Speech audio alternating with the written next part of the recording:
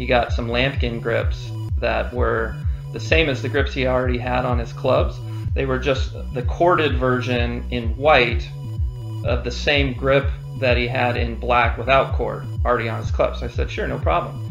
And I took the grips off, put the new ones on, and then all of a sudden I kind of waggled the head down there on a couple of the clubs, and I said, well, these feel kind of light.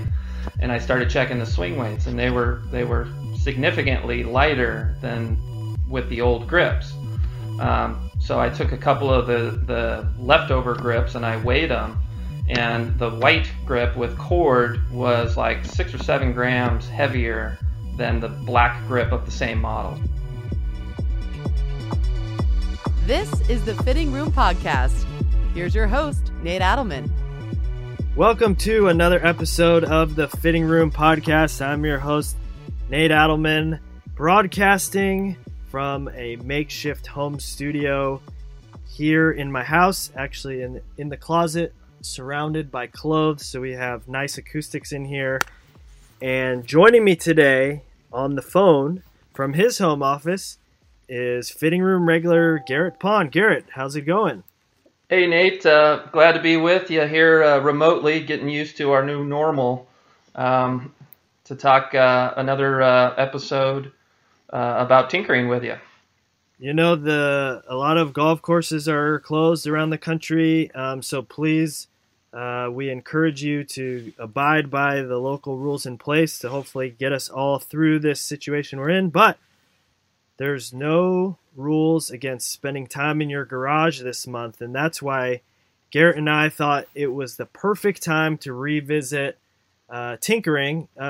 Tinkering as a topic here that we talk a lot about on the Fitting Room. And if you're new to the Fitting Room Podcast, I encourage you to go back, rewind the clock. I think it was episodes like 19, 20, 21. Garrett, it was your first time joining us on the Fitting Room, and we did a 3-part series on intro to tinkering, intermediate tinkering, and advanced topics in tinkering. So those episodes are a couple years old, but still really good information, still very, very relevant today. And I thought today, Garrett, that tinkering is something that you can do in the downtime, in the winter time, in a quarantine situation. So I thought it would be a good topic to revisit as well right now. Yeah, definitely. And I think I also do want to give a shout out to the Callaway community, still asking tinkering questions this week, and a special shout out to StumpNav, who just this morning had asked for more episodes on tinkering. Little did he know we were already planning this wonderful episode. So, Garrett, what I want to do is, this episode is going to be fun. We are going to talk about tinkering gone wrong. So I've said this before on the show, but I believe that every good tinkerer, or I guess you don't become a good tinkerer until you've ruined a few golf clubs. And it's tough. It's a tough pill to swallow because golf clubs are not inexpensive. Shafts are expensive. Heads are expensive. Even something as simple as you mess up and you have to do a regrip, that's $10 at least. So tinkering can be an expensive hobby. And that's why I think if we share some of our own experiences where tinkering has gone wrong, it can help all the listeners out there maybe avoid making those same mistakes themselves. Yeah, that's a good call. I think we've been afforded the luxury of working at a club manufacturer during a lot of our tinkering. But like you said, a lot of the things that were covered in the Tinkering 101, 102, what to do, those were kind of learned through trial and error, and a lot of the things that we now know and try and provide details on to the listeners were learned by making mistakes in the first place. So hopefully our mistakes in the past can help listeners not make the same one in the future. I totally agree. So let's get into that. We've got 4 different ones on this episode, and depending on your guys' feedback, maybe we'll do a part 2 because we've got plenty to talk about here. So let's start with I would say a really common one that I actually hear a lot, that I made this mistake myself. This was back in 2012.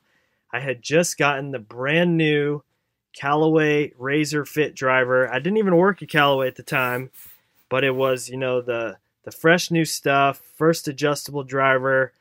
And I ordered the driver in the standard length of 45.5.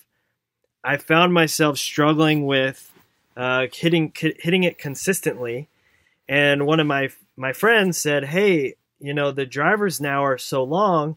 Why don't you cut it a little bit and see if that helps you out?" So it was a 45.5-inch driver. I cut it to 45, re-gripped it, and was like, "Wow, this is wonderful. I feel like I'm hitting it more in the center of the face. I'm hitting it longer even. Like, this is great." If a half-inch was good, imagine how good a full inch would be if I cut it even shorter so I can swing even harder at it. So I cut the grip off, cut it to 44.5, gripped it up, and all of a sudden I could not hit that driver for the life of me. So you lost your ability to hit it solid at the same time as likely swinging it a little slower? Exactly. So I cut it a full inch, and the only consideration that I made, the only thing I took into account was I want it shorter so I can swing it harder and hopefully find the center of the face more, but I ignored a lot of other variables. Yeah, that logic stands to reason, because as we see often with better players, they find that shorter than standard length helps them make more center face contact. But the main thing that you needed to factor in was the head mass, or the weight of the club head, and the resulting change in swing weight as you go shorter on the club without the head weight changing. So your swing weight had to get massively light, right? Yeah, so I think when I ended up weighing it, I didn't have regular access to a swing weight scale. By the time I weighed it, I think it was at like a C6 or C7, and that was even with me getting that club. You could order a weight kit for it, so it was like just kind of guessing which combination of weights might work, but it wasn't even a thought of mine in the beginning. So I guess, Garrett, what I would ask is if I could rewind the clock and do this situation again, and I did want to hit my driver more consistently, what approach should I have taken instead? Well, I liked your initial approach where you're shortening the club. You found some benefit there. The very first thing as a trial is that I would do, trying to hit it even straighter and swing harder at, is just choke up a little bit more and see if you actually feel like you're hitting it harder, farther, under as much control. You probably would get the same sort of sensation just choking up, of the head feeling super light, and that might have been giving you a red flag, like, hey, if I cut this thing shorter, this thing's going to feel weird to me, or feel real light, and then you would have realized, the swing weight's going to get super light, and then you could maybe possibly save it, getting that weight kit, adding some lead tape, but it's possible that just shortening the shaft further is more of the culprit of why you didn't hit it good compared to the swing weight, but it could have been just the swing weight as well. Yeah, I think that there's a happy medium of getting it short enough to control it and too short to lose club head speed. 40. Yeah, when I do fittings all the time, players that I never really recommend it, or not very often, I should say, but sometimes players will ask about it. We go to 45 inches. That's usually kind of as short as you go for someone that's going shorter for more control. But sometimes they'll say, what about even shorter? Just as you've brought up in the topic here. And we'll try it, and usually 44.5 or 44, whatever they want to try, that ends up being just shorter distance. They don't end up hitting it straighter than they do at 45. They just end up hitting it shorter overall. Right. So we usually stop right at 45 for better players anyway. So the casualty on that one, Garrett, was not just one shaft, but I did it with two shafts. And Yeah. it was a Fubuki shaft, and it was a Diamana, I believe it was the black one that had the Hawaiian names. I can't remember what that was called. Was it the Kylie? The Kylie was the blue one. The Ahina was the black one. So that's right. That's actually interesting that you brought those two shafts up, because the balance point of those shafts are known to be kind of on the opposite ends of the spectrum. The Ahina had a really heavy tip section, so it has a lower, heavier swing weight. And the Fubuki, at least, which Fubuki were you using? I believe the J? I think it was the K. Okay, the K might not have been as much, but the Fubuki shaft has a really high balance point. So when we're doing fittings or in club building anyway, if you're trying to use a shaft that's maybe a better option for different lengths, if you're going really short on the shaft, the Ahina, you retain more swing weight. If you're going longer on the shaft, the Fubuki that's counterbalanced kind of keeps your swing weight closer to normal as well.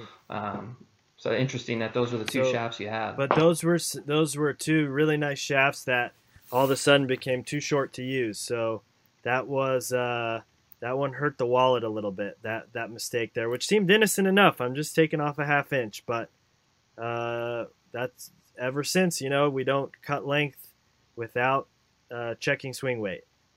Yep, and it's real easy to simulate a shorter club choking up, unless you're shortening it a ton. Right. And then you can kind of get a sense for if you're gonna like it or not before you cut it off entirely. All right, so lesson learned there. When it comes to cutting length, always think twice, because it affects a lot more than just the length. We say that a lot on the show, but we can't reiterate that one enough. All right, moving on. I think another topic that will be a popular one this month is regripping. So Garrett, talk to me about your experience with regrips. Yeah, so it's pretty easy to kind of assume or even feel the difference if you have two different grips, like a mid-size versus a standard size. The mid-size feels heavier, if you're just holding the grip by itself. But you often don't necessarily think about two grips that are the same model being any different. So I had an example. One of the former club fitters at Callaway, Ross Stewart, asked me to regrip his clubs for him, and he brought the grips. He got some Lampkin grips that were the same as the grips he already had on his clubs. They were just the corded version in white of the same grip that he had in black without cord already on his clubs. So I said, sure, no problem. And I took the grips off, put the new ones on, and then all of a sudden I kind of waggled the head down there on a couple of the clubs, and I said, well, these feel kind of light. And I started checking the swing weights, and they were significantly lighter than with the old grips. So I took a couple of the leftover grips and I weighed them, and the white grip with cord was like 6 or 7 grams heavier than the black grip of the same model. So that was the first time I had experienced the fact that it was a cord, the fact that it was white versus black could actually make the grip a totally different weight.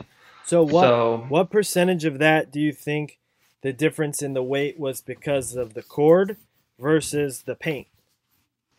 Probably the paint more than anything. In fact, I did the exact same thing on a putter grip at one point, and the same grip in white was significantly heavier than the same grip in black, and it was an Odyssey branded grip rather than like a Golf Pride brand putter grip or anything like that. So I asked our putter engineer, Osti, why are they different weights? Did he order them, specific weight? And he says, no, it's just to get the rubber that white. They have to add so much, I don't know what they put in it. I'll just use paint, as the term, if it is paint. They have to put so much of that in there to turn it white that the grip's heavier by the time it's a white grip versus a black grip. Wow. So do you have a chart that has every color and its relative weight of the paint? No, I don't. I should make one after this. Now that you mention that, the main thing that I noticed, and I took a bunch of different grips that have white as an option versus black as an option, same grip model, and the white ones, for the most part, are heavier. They're not the same percentage heavier than the black grip, but just about every grip that comes in white is a little bit heavier than the same thing that comes in black. So how did you fix the set of clubs you were building, which the swing weights, the grips were too heavy, which makes the swing weight too light? How did you go about fixing that? So we left the grips on because Ross wanted to try them like that, and we added lead tape to the head to get the swing weight back up. Okay. So lead tape is something that every tinkerer should have a roll or two handy of. And the beauty of that is if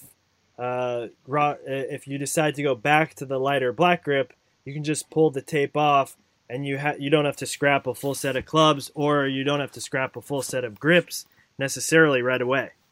Yeah, if you're one of those players that thinks lead tape makes the club not look as like pristine, then you'd want to go through another set of grips and put lighter grips back on. Right. But some players actually like lead tape on their clubs just as sort of an additional like customization that they've made to their clubs that makes them feel like they're even better for them now. Right, so exactly. Kind of a golf that gets into like the psyche of golfers. Exactly. Cool. So lesson learned there on re-gripping, making sure you're checking your grip weights before you put them on the clubs, making sure they match with your old grips, or if they don't match, that you have a plan for getting back to the correct swing weight if that is a goal of yours. Or you can even use grips as a way to get to a desired swing weight if your clubs are too light or too heavy for your liking.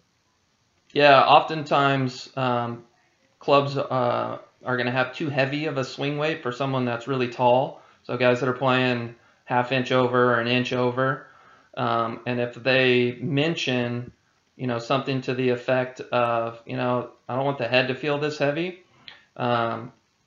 we try and come up with some options that make the grip heavier. So usually those players are also have pretty large hands if they're playing an inch over, so they don't mind a mid-size grip, so that helps get the swing weight right. And then not necessarily tinkering like you're going to change it, but in the fitting environment, if you're going that route, you can try and find a shaft that helps keep the swing weight lighter too. Right. So. Or just make sure they're getting white grips instead of black grips. Exactly, yeah. White, big, oversized, extra layers of tape under the grip. Right. Okay, good stuff on grips. Another area, Garrett, that I thought was ripe for tinkering, I think it's probably the most tinkerable club in the bag, and that's the putter. So we couldn't do an episode like this without talking about at least ruining one putter. So I've certainly tinkered with my putters over the years. So this story, Garrett, comes, I believe this was early in my tinkering days. I had a beautiful putter that I had used for quite a while. And as you know, over the last decade or two, putter head weights have been climbing. A 360 gram putter now is average. 355, 360 is right about normal. But when I got this putter, it was a 35-inch putter, and it was 330 grams. Yeah. So that was probably normal about 15, 20 years ago, but for today's standards, that's pretty light. And so I felt, this putter's a little bit light. But I really love the putter still. I've seen other putters that feel nice to me that are heavier. So why don't I go ahead and try to make this putter a little heavier? So the first thing I did was add lead tape. And anyone that's added lead tape to a club, you know that to add a substantial amount of weight, you have to use a ton of lead tape. It's not just like one strip will add 15 grams, right? One strip will add 2 grams, 3 grams. So, I put, a layer or two of lead tape on the bottom. Okay, a little bit better. I put a little bit of lead tape in the cavity of the putter. Okay, a little better. That adds half a gram. But it was still coming in, 338, 340. It wasn't up to, 350, 360 from a headweight standpoint. So what was your main goal, to get the head to feel as heavy as possible, or feel heavier, or were you kind of wanting the total weight of the putter to feel heavier? I wanted the whole setup just to feel like I could swing it slower and still have control over it. Gotcha, yeah. So that would just be adding a little weight everywhere. So I did a little, as all tinkers do, you go online and you research, adding weight to putter. You go to the forums, you go deep into Golf WRX and, all the different sites on tinkering and all that. And I see, this is intriguing. Why don't I add weight inside the shaft? I hadn't thought of that. So I cut the grip off, and I bought like some fine sand, like for a fine playground sand or like a arts and crafts sand that is like a fine grit to it. And so I poured the sand into the shaft. I took a little cork. I plugged the butt end of the shaft with the cork. I threw the grip on over it, and it was like, wow, wonderful. Feel how heavy this is. Feel how stable it is. I think I've made the best putter even better. So I head out to the next round of golf that I play, and it's first off, my golf bag felt substantially heavier just having that putter in the bag. Yeah, you had a bench press bar in your bag all of a sudden. Exactly. And then for the first round or two, you're still in the honeymoon phase with any new golf club where you're convinced it's the greatest thing ever. And no problem. I'm really thrilled with this. And then about 3 or 4 rounds in, I was like, my putting statistics, it's not like I eliminated all 3 putts or anything. And I realized, I may have made a mistake here. This putter is incredibly heavy, but the weight is not in a place that's helping me control the club. The weight is in the middle of the shaft. The weight is not in the head or in the grip, which, as we've learned now with the invention of Stroke Lab, having weight at the... Yeah, you had the opposite of the Stroke Lab there. It was the anti-Stroke Lab, where it didn't help me with a consistency standpoint. Having Stroke Lab, you have weight under your hands, and you have weight in the head, and the carbon fiber in the middle keeps the weight out of the middle. I basically had done the exact opposite. So this one was, luckily it was reversible. I could pull the cork out and dump the sand out and, clean out the inside of that putter shaft. But it was, that was a tinkering project gone wrong. Good intention, bad execution, bad result. Yeah. I think if you were going to make a change to that, if someone else is kind of thinking of doing the same thing, they don't want to use lead tape, or they want more weight than lead tape has available on the bottom of a club, but they want the head to feel heavier and not, sort of mess up the balance of the club. What I like using is tungsten powder instead of sand. And tungsten is significantly heavier, so you can get a decent amount of weight down into the shaft, and you can concentrate it next to the head. So you can kind of create the right feel without messing up the balance of the putter. And then to keep it in there down at the bottom of the shaft, you can use a cork just like you used there. That's a real good. Skinny cork. So using a heavier material that can, maybe you're only adding an inch of material to the bottom of the shaft rather than filling the whole shaft up. Yep. Or another way to do it, and this is, I guess, an advanced tinker's method, where they have the ability to disassemble and reassemble a putter, you can get pull the putter apart, pull the shaft out, and then put a tip plug up at the bottom of the shaft, and then glue the shaft back into the putter head. I've done that on putters before, and you can get tip plugs that are 10 grams or so that'll fit into a putter shaft, and 10 grams usually will start making the putter feel significantly different. And then I would even add, there's a PhD level tinkering where if you have a proper setup, you can put that putter head on a drill press, you can drill out the steel, and you can put tungsten plugs into the sole of the putter, which is you have to have the right equipment. You've got to be willing. Yeah, that's like a metal shop level equipment, but you're right. That's the ultimate way to do it. You see that on a lot of tour players' putters that are essentially trying to do what you're talking about. And working with tungsten is very difficult because it's so dense and so hard that you have to have the right machinery to be able to cut the tungsten and be able to grind and smooth the tungsten on the bottom of the putter head. Yeah. But doesn't your putter have that going on? It may or may not. Okay. I got a little help from the Odyssey Tour Department, Dennis Wagner. Shout out to Dennis. Yeah, he would certainly know how to do that.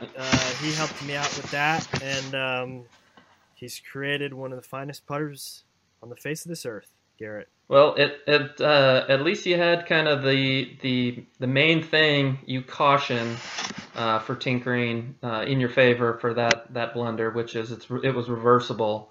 Right. So you can kind of go back to the drawing board with minimal expense. Yep. It cost me just a grip. Pull the grip, dump the sand out, clean it out, put a new grip on. No problem there. Still have that putter in.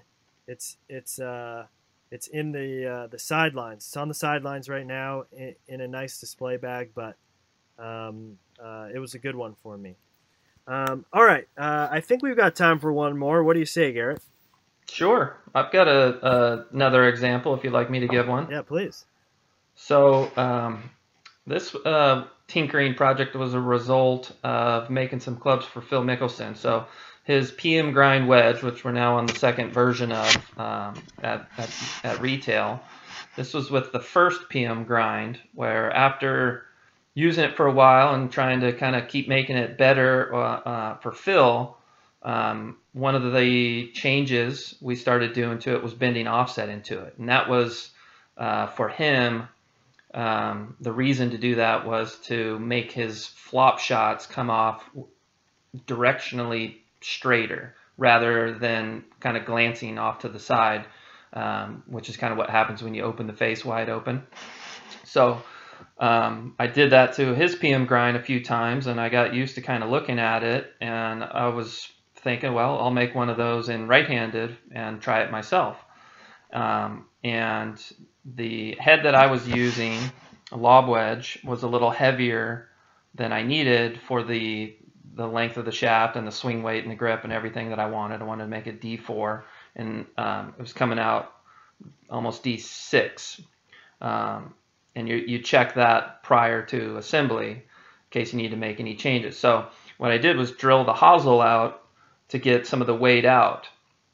So to get 4 grams of weight, which is about what you'd need to remove from the head, out of the hosel, you have to drill out a decent amount. So you have to use a bit that's not a whole lot smaller than the outside diameter of the hosel, and you have to go down a decent amount too.